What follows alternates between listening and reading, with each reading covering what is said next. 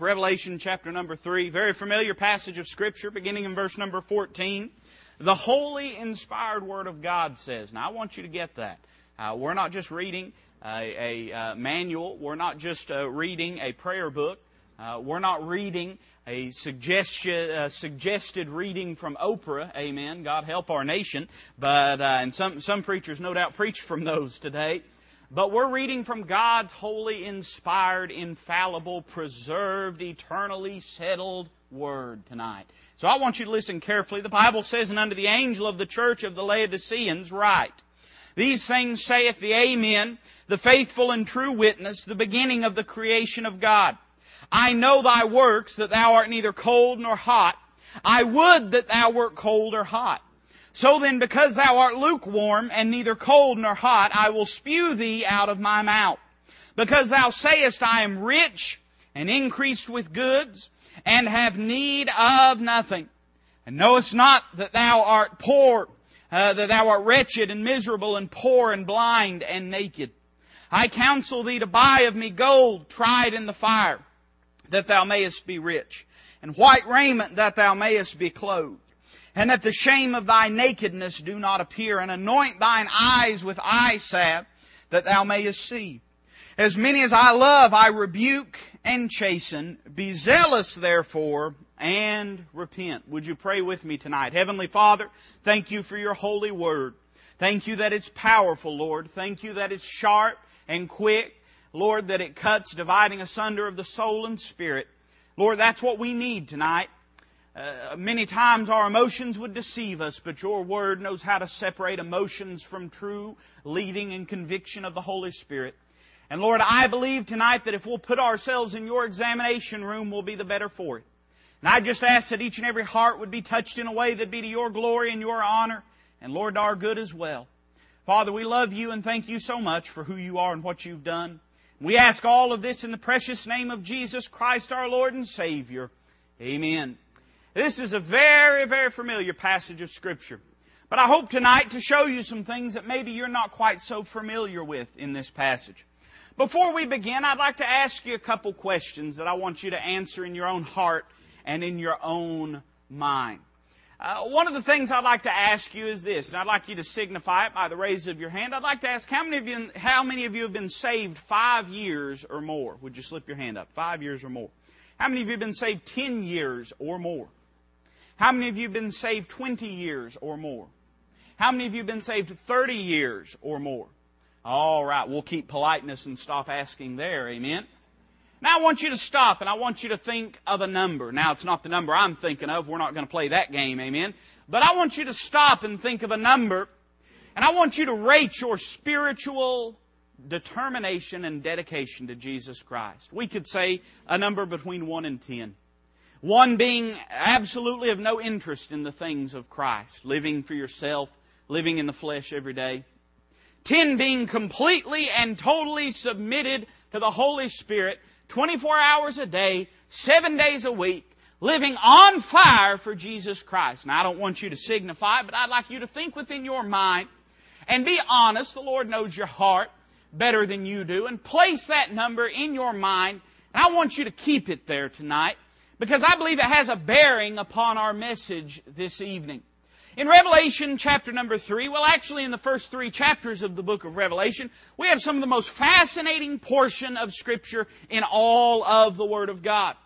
And there's 2 avenues in which people typically interpret these Scriptures, and I believe both of them are correct. One of them is that these 7 letters to 7 churches present to us 7 historical churches and the message of God to those churches. And I believe that's true. You study the Word of God and then study the history that goes along with it, you'll find that these were 7 churches. They literally existed. 7 autonomous, independent, New Testament, Bible-believing churches that these letters were sent to.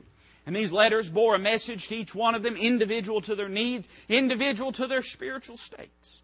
You'll find also that it's typical in dispensationalism. By the way, I am a dispensationalist. As you study the Word of God, that these present to us also ages or periods of the church. And it presents to us, beginning with the church of Ephesus being representative of the days of the church in the apostles' time, all the way up to today and what we would consider to be the Laodicean church. And let me say that I believe that that's true as well. But as we study this passage, I've always been perplexed by something. And I believe there's a third understanding of this passage. And you may have never heard this, but tonight I want to give it to you. And this is my belief, and I believe it's scriptural. Really, all the church is a body of believers. Isn't that true? A church is made up of a body of believers. The church is the body of Christ, but each and every person in that church is also part of the body of Christ. What a church is individually, a church will be collectively. If a church is full of lazy people, it'll be a lazy church. If a church is full of people on fire for Christ, it'll be a church that is on fire for Jesus Christ. And so as we understand this to be true, when we read this passage, I believe that just as the church progressed in a certain way, as they did not respond to the speaking of the Word of God and the Holy Spirit to them, and remember, there was always the exhortation given that you can repent or else what? I'll come and take your candle away. I'll come and take the light away. The period of this church will slowly disappear and give way to a new phase in church life. I believe in many ways these 7 churches also present to us the life of the believer if his spiritual walk goes unchecked. If you and I live, when God speaks to our hearts, we do not repent. We refuse to turn towards Christ. I believe we follow the same path that the church, when it has been unrepentant, has followed. Certainly many of us remember the Ephesus time in our walk with Christ. What it was like to be newly saved. What it was like to know nothing but the love of Christ day in and day out. Oh, it was all so fresh and so new. Almost like when the scales have been lifted off the eyes of Saul of Tarsus. Everything's new. We see the light of this world in a different way. We understand things in a different way. But we find that there is very soon the danger of losing and leaving our first love. Moving away from Christ. And certainly most of us have seen that happen to believers. I know that I have. I've seen believers get saved. And buddy, they were so on fire, you couldn't put them out. It didn't matter what you do. You walk up, slap them right in the mouth when they got to church. They'd say, well, bless you, brother. Thank you for washing your hands first. It didn't matter what you did. They were on fire for Christ. You see them 2-3 months later, and what's happened? They've fallen away.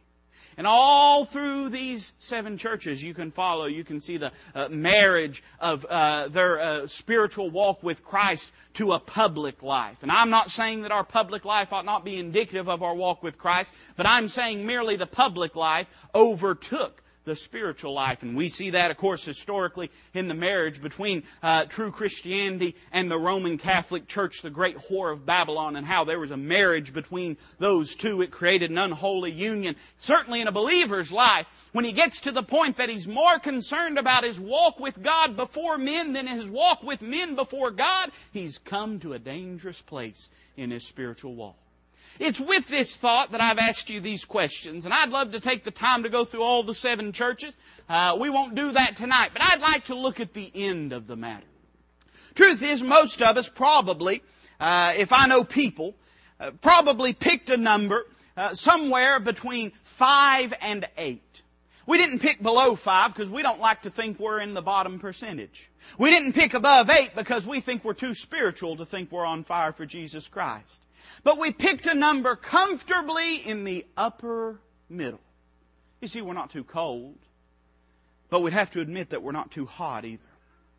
The Bible teaches us that this is a dangerous place for us to be in our Christian walks. And let me say that the end of an unrepentant Christian walk is not ice cold atheism or infidelism. But the end result of an unrepentant Christian walk is that we become lukewarm, spiritual enough to be satisfied, carnal enough to appeal to our flesh and appeal to this world. I want to say that in this passage I see a few things, and I just want to give them to you very quickly. And I want you to keep that number, whatever it was in your mind. Some of you changed it. I know you did. You already changed it. But now be honest and keep it in your mind. I want to say that first off, we see a spectator in this passage. Look with me at verse 14. And unto the angel of the church of the Laodiceans write. Now this is important. You know, it's pretty important when you write a letter. What do you usually start off with? You usually start off with a letterhead. You know why? You want them to know who that letter's from. When you get a letter in the mail, what's the first thing that you check on that envelope? You don't check the address, the recipient's address. You check the return address. You want to know who it's from. That matters. That's important. For instance, if I was to get a love letter from my wife, that'd be a wonderful thing. I'd be blessed by that. If I was to get a love letter from Ralph, I'd be concerned. Amen? So the return address matters. What's God's return address on the letter to the Laodiceans? These things saith the Amen. That word literally means, we use it all the time. We'll hear good singing, we'll say, Amen. We'll hear good preaching, we'll say, Amen. You know. But we say that all the time. Amen. People say it at the wrong time sometimes. People say, people are dying and going to hell by the drove. Somebody will say, Amen.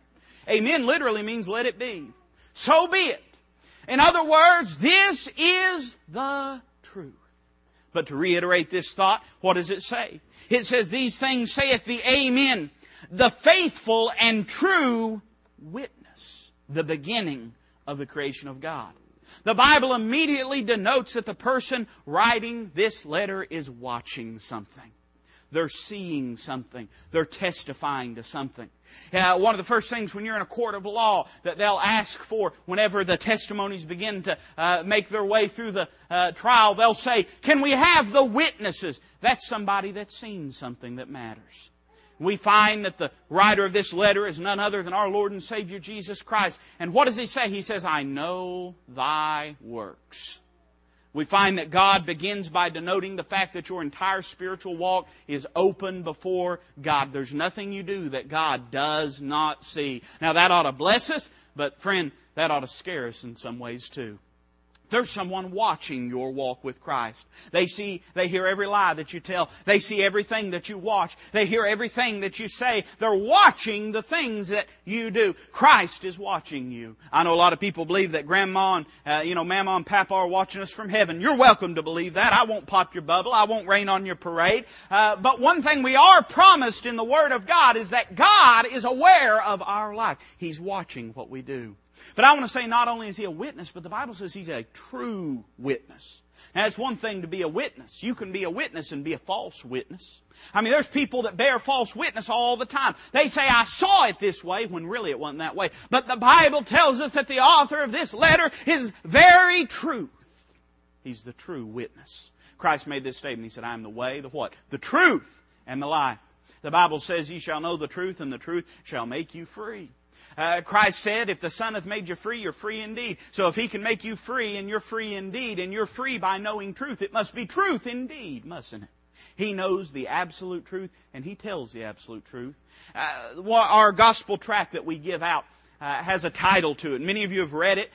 Some of you need to read it, amen. I won't mention names. But the tract says, what does the Bible say about you? What does the Bible say about you?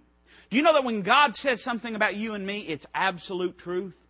When God bears a testimony, bears a witness in our life, and you say, well, I know I've read the Bible. I'm not just talking about the Word of God. When the Holy Spirit convicts us, do you know that's absolute truth? I think many times when the Spirit of God convicts us, we think He's coming to barter with us, or to convince us, or to try to persuade us. When the Holy Spirit of God, what does He do? He guides us into all truth. We won't know what truth is unless we're following the Holy Spirit. When the Holy Spirit says, this area of your life needs to be renovated, we have to believe what He says, or else it's of no effect in our lives. And the same thing's true about the Word of God. We can make the Word of God of none effect in our life by disbelieving and disobeying the Word of God. The spectator of this is a true and faithful witness. He's seen what you've done. You might say, well, He's seen what I've done in the past week, or He's seen what I've done, since I've been saved. But the Bible says He's the beginning of the creation of God. In other words, He's not just seen one or two things you've done, but He's seen everything that you've done. But we find that there's not only a spectator in this passage, but there's an assessment that's given. He says, I know thy works, that thou art neither cold nor hot. I would thou wert cold or hot. Now, some of you may know that the natural reaction to drinking large amounts of lukewarm water is what? Typically, you'll vomit. And we find that this response is completely in line with the Word of God. God's Word has always been ahead of every single facet of society. Do you know that God's Word is 1,000 years ahead of behavioral sciences? They're just finding out today. I was hearing the other day that they did a study up in some Michigan, I believe it was. They did a study concerning youth violence and youth delinquency. And they did a study, and after millions of dollars and thousands of government man-hours, they came to this conclusion. They said every single human being is born a little savage. And if something is not done to correct it, they will inevitably turn towards violence and criminal activity. You know, the Bible, they could have saved a lot of money and a lot of time if they just read God's Word. The Bible says that their mouth is an open sepulchre. There's none righteous, no, not one. All have sinned and come short of the glory of God. The Bible says men love darkness. Why? Rather than light, because their deeds were evil. They could have saved a lot of money. And, the Bible's always been ahead of various facets of science, but we find here that it's ahead of medical science or anatomical science or physiological science or biological science or however you want to describe it, in saying that whenever you consume something lukewarm, the natural result is to spew it out. You can consume something real cold. Boy, there's nothing like a real good, cold, sweet tea, is there? Man. Oh, my friend, my blood sugar just went up, just like that, just thinking about it. Nothing like a real good... Some of you remember when Coca-Colas came in glass bottles, don't you? You remember that? And you remember that taste. It's not like it is from a can. I know. I'm not old, but I'm old enough to know that. And there's nothing like a real cold Coca-Cola out of a bottle. You can consume that. That doesn't bother you. And then I don't know how many of you like your coffee cold. You know, now they sell iced coffee. I drink that sometimes. If I'm out and if that's what they've got. But, they sell iced coffee. Most of you, though, you don't like that cold coffee. You like coffee to be hot, don't you? I mean, you like it to be so hot that it comes with a warning label, right? That's why McDonald's sells it that way. That's how people like it. You like a good hot cup of coffee. But I don't know how many people here like a lukewarm cup of coffee. That's not very appealing. One of the first things you do when you go to the grocery store and buy you some Coca-Colas is you go home and you put them in the refrigerator. You know why? You don't want something that's lukewarm. It is a natural opinion of humanity that lukewarm things are unpalatable. And yet still, we look in amazement at God when He reacts the way He does in our life.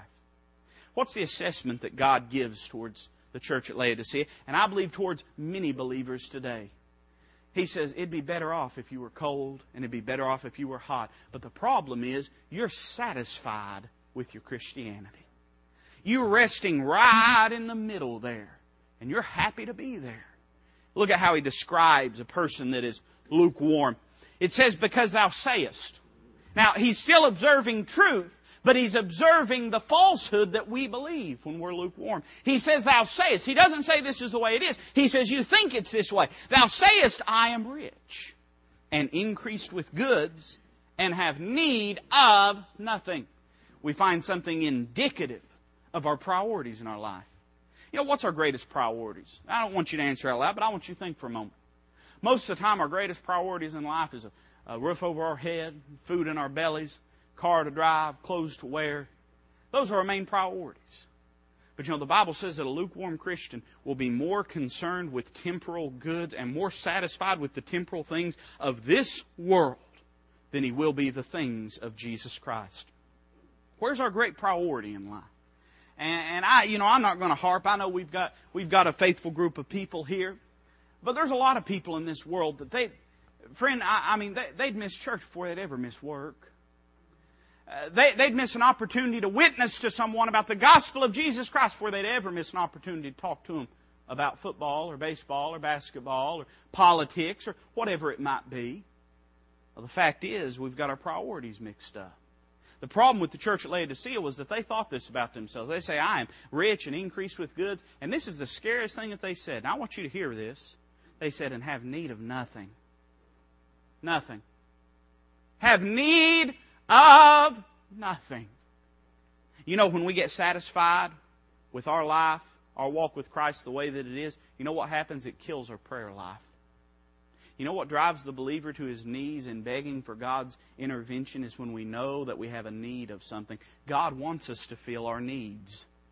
The Bible, the psalmist says, I am poor and needy. Some of us got the first part of it down good, don't we? It's just that last part that we've missed. We don't feel like we have a need of anything. My family's been asking me what I want for Christmas. And, I've told them I'll be honest, let me just burst your bubble, kids. This is going to be rough, okay? I'm going to burst your bubble. Christmas, the worst time for Christmas in a person's life, are you ready? Is when they're my age. You know why? I don't have kids to enjoy Christmas. I mean, I've got you all, but I don't buy you all anything. But you're at an age where you feel like you don't really need anything. I've told people, anything in my life that I really need, you can't afford. And anything in my life that you can afford, I don't really need. I can buy the things, the small, simple things. How many of you ever had the torture of trying to buy Christmas for your father? Daddies complain about having so many ties. If they'd figure out what they want, they wouldn't get so many ties. Amen? Why do people do those things? Because typically a grown man feels like he really doesn't need anything. I mean big things that people can't afford, that they can't get for him. But typically small things in life, what do we say? We have need of nothing. The tragic things in our Christian walks, many times we get to the place where we're satisfied with our Christian walk and we feel like we don't need anything more from God. Let me tell you exactly how much that you and I have of God. We have just as much as we want. You know what God did? He put the ball in our court. In the book of James said, draw nigh unto me and I'll draw nigh unto you, saith the Lord. So in other words, God's saying, you can be as close to me as you want to. We see this in the life of Moses. Why was Moses upon the mountain? Because he longed for God more than any in Israel. The Bible says he was the meekest man on earth. You know what meekness is? Meekness is strength in check, sure. But meekness is an understanding of the source of your strength. Moses understood if he was to lead the children of Israel, he needed a touch from God in his life. That's why he was up on the mountain. But that wasn't good enough. You see, you know what God said to Moses? God said, Moses, you're going to lead these people. And I'm going to paraphrase here. You ready? You ready? You ready for the TWV, the Toby Weber version? Now, don't call me an infidel, all right? This is the TWV. You know what he said? He said, God, I'm not going to lead them people.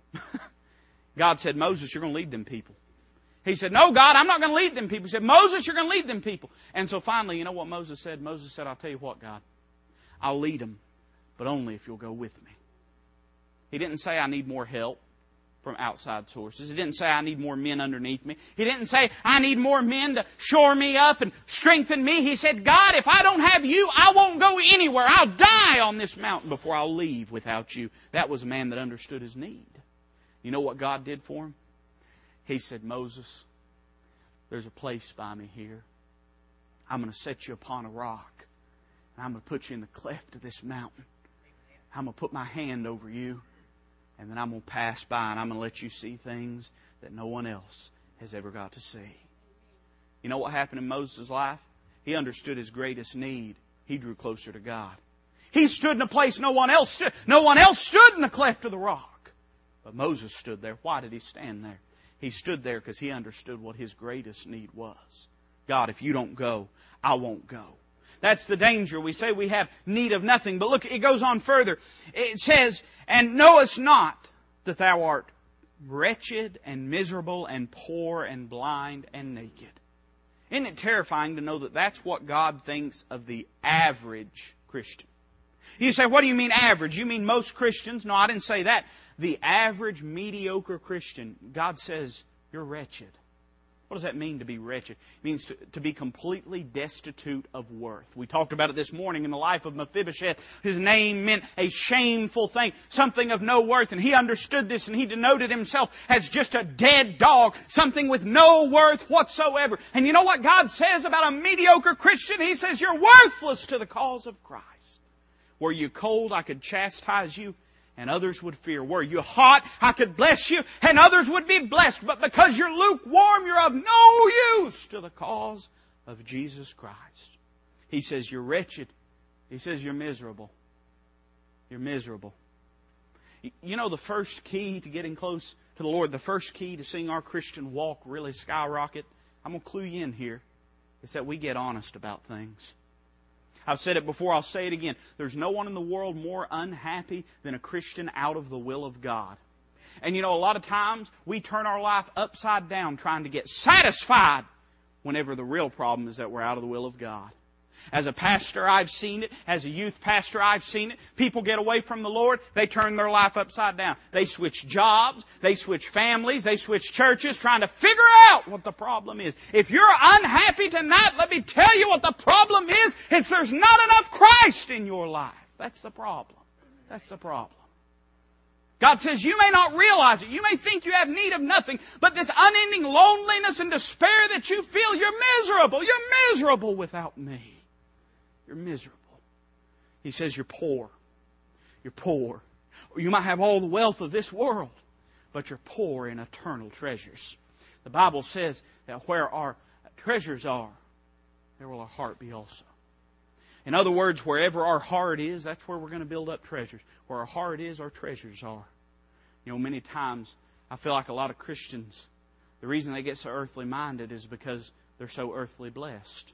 Now, I'm not advocating a life of solitude, living like a monk up in the mountains. I'm not advocating harming or hurting ourselves physically to try to attain unto God's pleasing. But let me just say that there's a real danger when we choose the smooth pasture lands of Sodom over the spiritual mountain land of Canaan.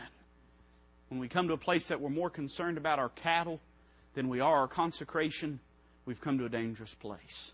He says you're poor in the things that matter. It's going to be a terrifying day for a lot of people.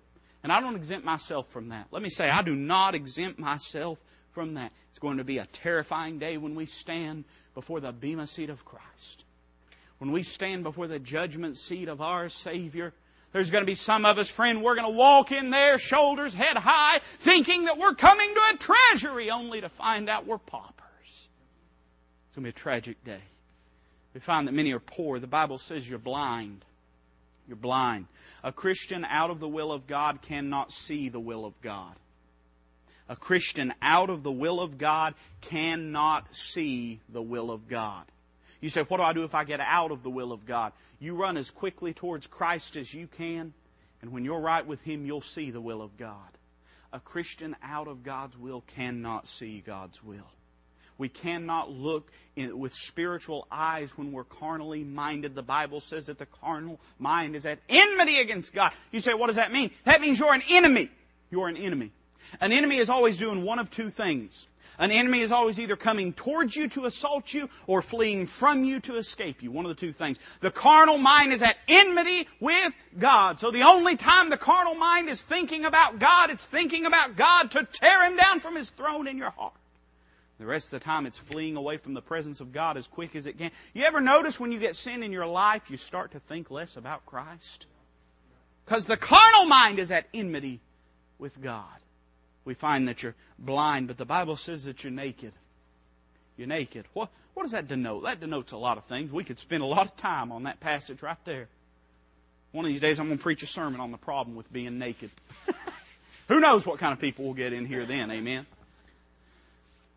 But the main idea is that there's no covering for your shame. No covering for your shame. By the way, nudity in the Word of God always coincides with shamefulness except when it's found within the marriage bedroom. Always. Always. Always. There's only 2 times that nudity is not associated with shamefulness. One was in the Garden of Eden. And what happened when they sinned? They were ashamed. And the only other time is within the confines of the marriage bedroom. Those are the only 2 times. Every other time, nudity is a shameful thing. Denotes the idea that it's obvious to those around you that something is wrong. Something's wrong. It used to be a time, boy, I could just preach on society for an hour right here. It used to be a time that when someone was seen out half naked in society, they ought to be ashamed.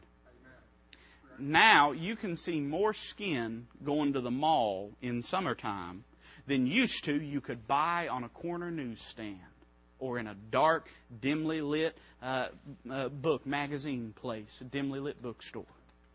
We live in a shameless society. But the fact is, whenever you're not right with God, people around you can see it. They can see it. And it's hard to explain it except you just know it when you've experienced, when you've seen someone out of the will of God. What does Christ say? He says it's obvious. I can see it all around. I want you to notice, though, we see a spectator. We see an assessment, but we see a solution. I'm just going to be very quick, but I want to give you this and close. In verse number 18, God says, I counsel thee. I counsel thee. That's important. We were talking on the way in tonight, me and my wife were, about what respect means. And we live in a society where the only respect that the average person has is self-respect. You say, what do you mean, preacher? Well, respect is denoted by the weight to which you give someone's opinion. In other words, if I have a lot of respect for somebody, I'm going to listen to what they have to say typically. I mean, whenever you go to your accountant, you go to him because you respect his abilities in accounting. That's why you go there, isn't it? You don't go to McDonald's to let him do your accounting. Now, you might go to McDonald's to let him cook you a hamburger. Now, maybe you don't. Maybe you don't respect that kind of cooking ability. But we go to someone and we seek their counsel because we respect them. Now, I want you to listen carefully. What does that say about a person that won't listen to anybody but themselves? It tells you that the only respect they have is self-respect. We live in a world that idolizes self-respect. You know what people say all the time? People say, you can't love another until you love yourself first. Well, that's hogwash. That's hogwash, because there's not a person alive that don't love themselves. You say, no, but I had an aunt or I had a cousin. No, but the book of Ephesians says no man ever yet hated his own flesh. The problem in this world is not a self-esteem problem. It's not that people have low self-esteem. It's that they esteem themselves more highly than they ought to. That's a problem. We don't have a self-respect problem in this world, except the problem is the only respect people have is self-respect. That's why they don't listen to anybody but themselves. Whenever we do not obey the Word of God, it's because we don't respect the Word of God. Let's just cut it like it is. That's what the faithful and true witness says. He says, I counsel thee. So God's saying, I'm going to give you a solution to the problem you're in. I'm going to show you how to go from a 4 or a 5 or a 6 or whatever to a 10, 11, and 12. I'm going to show you what it is to have a Christian life like it ought to be. What does Christ say? I counsel thee first off to buy of me gold tried in the fire. Gold tried in the fire. Boy, there's a lot to be said about that phrase. But I just want to say a couple things. The Bible says that the trial of our faith is like precious gold. In fact, it's more precious than gold, though it be tried with fire. We're not to think it strange. The Bible says, Beloved, think it not strange concerning the fiery trial which is to try you as though some strange thing hath happened unto you, but rejoice inasmuch as ye are partakers of the sufferings of Christ. The Bible says that the trial of our faith being much more precious than of gold that perisheth with fire. The fact is, he's talking about having more faith in God. But do you know that for you to walk closer to God, what does he say? He does not say, come pick up from me gold tried in the fire. He doesn't say, come and I'll give you gold tried in the fire. He says, buy of me gold tried in the fire. You know that for you to walk with Christ like you should, it's going, I'm going to rattle your cage here. It's going to cost you some things. I know salvation's free, bought, paid for by the blood of Christ. And praise His holy name for it. I'm not trying to take away from that one single iota. But I want you to get that it's going to cost you some things to live the Christian life like you ought to. It might cost you some things that you enjoy doing. It's going to cost you a little time that you'd spend, that you'd rather spend. Don't tell me for 1 minute that everybody, every single week that they come into church just thrilled to death, tickled to be there. Now, I know, you're more spiritual than I am, but you know, sometimes I wish my bed only had one side. But my bed has the other side, and sometimes I wake up on the wrong side of the bed. Now, some of you might know that that's the case with you too. And sometimes you wake up in the morning and you think, boy, it'd just be so easy to lay here in this bed and not go. You know, it's funny, the way, I'm not a big on physics. I don't understand physics. I barely understood phys ed. Some of you can tell. Amen. But what we find is, isn't it strange how heavy that blanket gets in the morning? It's amazing. Your house, you can have your heat on 80 degrees. When you wake up in the morning, did you know that the atmospheric temperature of the average home is negative 48 degrees when you wake up in the morning? And did you know that the average temperature under your blanket is 90 degrees every single week? That's just the way it is. I know it's that way. I'm flesh and bone. Everybody deals with that. Sometimes it's going to cost you something, though, to do the right thing. Do you know that you are not, now this, this flies in the face of everything that so many people have been taught, but listen carefully. Did you know you're not giving enough to Christ until you have to sacrifice to do it? You're not giving enough to Christ until you have to sacrifice to do it. What does the Bible say? about the church. It says that they gave first of themselves. And you know what we like to think sometimes? We like to think that what that means is, well, they gave their time. And they did give their time. And we like to think, well, what that means is they gave of their energies. And they did give of their energies. But you know what I kind of think that means as well? I think it means that first they gave of what belonged to them. And then God blessed them with enough to give over and above what they had ever imagined having. Did you know that if you'll really give your giving over to Jesus Christ, He'll give you money just to give away? Did you know that? He'll give you money just to give away. He'll give you money just to be a blessing to other people. Now, I know it means they gave of their time and energy, but I think it also means they first gave of themselves. They first sacrificed. And then God blessed them and gave them bounty. I'll give you a short story. Most of you know J.C. Penney's. Now, don't you women lie. Most of you know J.C. Penney's. J.C. Penney was a godly man. He'd roll over in his grave if he was in his grave. His body's in his grave, but his spirit's with the Lord. Amen. But as the colloquial term goes, he'd roll over in his grave if he saw the things that J.C. Penney's the business is doing today. But J.C. Penney, the man, decided that he was going to see if he could outgive God. And you know, most people, the standard, I mean, when you fill out your taxes to God, 10% is what most people think. God is a flat tax person. He takes 10% off the top. I know that. But J.C. Penney said, that don't seem right. I'm going to flip her around. And J.C. Penney started giving 90% of everything that he got, giving it away to the cause of Christ. You think J.C. Penney died a poor, penniless pauper? He died in his time one of the wealthiest men in America. You can't outgive God. Listen, this isn't name it and claim it. This isn't planting a seed. This is scriptural Bible giving. That you're not giving enough until it's costing you something. Same thing can be said of time and energy and all these various things. But I want you to notice that if you're going to live for Christ like you ought to, it's going to cost you something. It says, to buy of me gold tried in the fire. Notice what it says, in white raiment that thou mayest be clothed. The only acceptable clothing. Now remember who the spectator is, right? The spectator is Jesus Christ. Now, this is not, there's a different standard for what's acceptable between God and between men. Did you know that? There's some things that men accept that God does not accept. And the way that people dress today, men may accept that. And we've become callous to, you can't even turn on the television. They can't sell you a hamburger without peddling flesh along with it. But that doesn't mean that it's acceptable to God. Notice this is God's standard. He says, white raiment, that you may be clothed. Denotes holiness. Let me tell you something. Nothing in the Christian life substitutes for true Bible-consecrated holiness. Nothing. So-called joy. And you know what a lot of joy is today? A lot of joy is nothing but entertainment. It was a wise man that said that the devil's substitute for joy is entertainment. And that's what you see in a lot of churches. Let me tell you something. There's a lot of churches that would not sit and listen to this sermon tonight. A lot of churches. Some of you are thinking, give me the name. But a lot of churches wouldn't put up with Bible preaching. A lot of churches, they don't mind if you talk about sin, just don't name it. Just don't say what it is. Sin is an idealistic thing floating out somewhere. You know what sin is when it's nothing but an ideal? It's whatever the guy next to you is doing. That's what sin is when it's nothing but an ideal. God's Word denotes what sin is. And preachers ought to preach what sin is. But we find that the acceptable raiment is determined by God. We go to God's Word to find out what's acceptable in our lives. You know that the average Christian, now I'm talking about the average one. I'm talking about the mediocre one now. Do you know that they never go to God's Word to find out what's acceptable for their life? But they only go to their own perception of what morality is. It's the only place they go.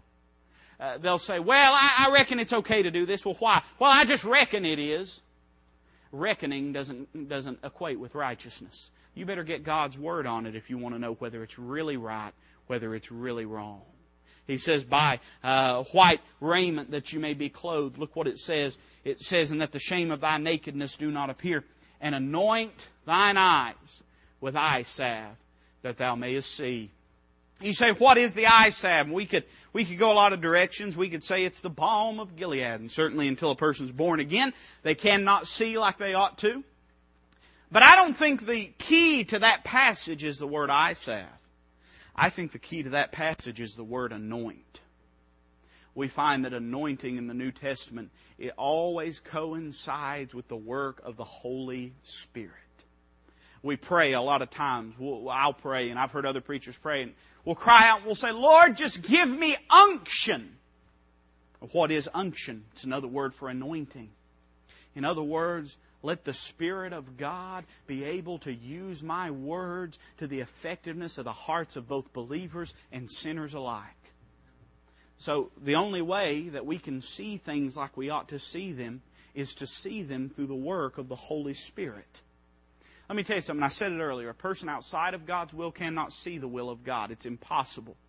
But let me say something else. A person that is not right with God cannot in and of themselves see how to get right with God. Do you know that the vast majority of Christians, because they are disobedient to the Holy Spirit, have no idea why their Christian life is so messed up? The vast majority of Christians, because they are disobedient to the Holy Spirit, because when the Spirit of God convicts them, they disobey and they say, Lord, you are wrong about what's wrong in my life. The vast majority of them have no clue why their Christian life is so messed up. They look around and they say, I can't figure out how to get right. I want to tell you how to get right. Look what it says in the next verse. We finally come down to the simplicity of this solution.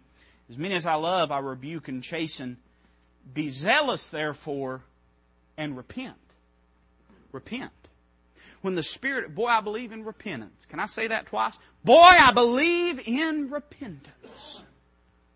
We find in this passage that when the Spirit of God tells you what's wrong in your life, don't argue with Him.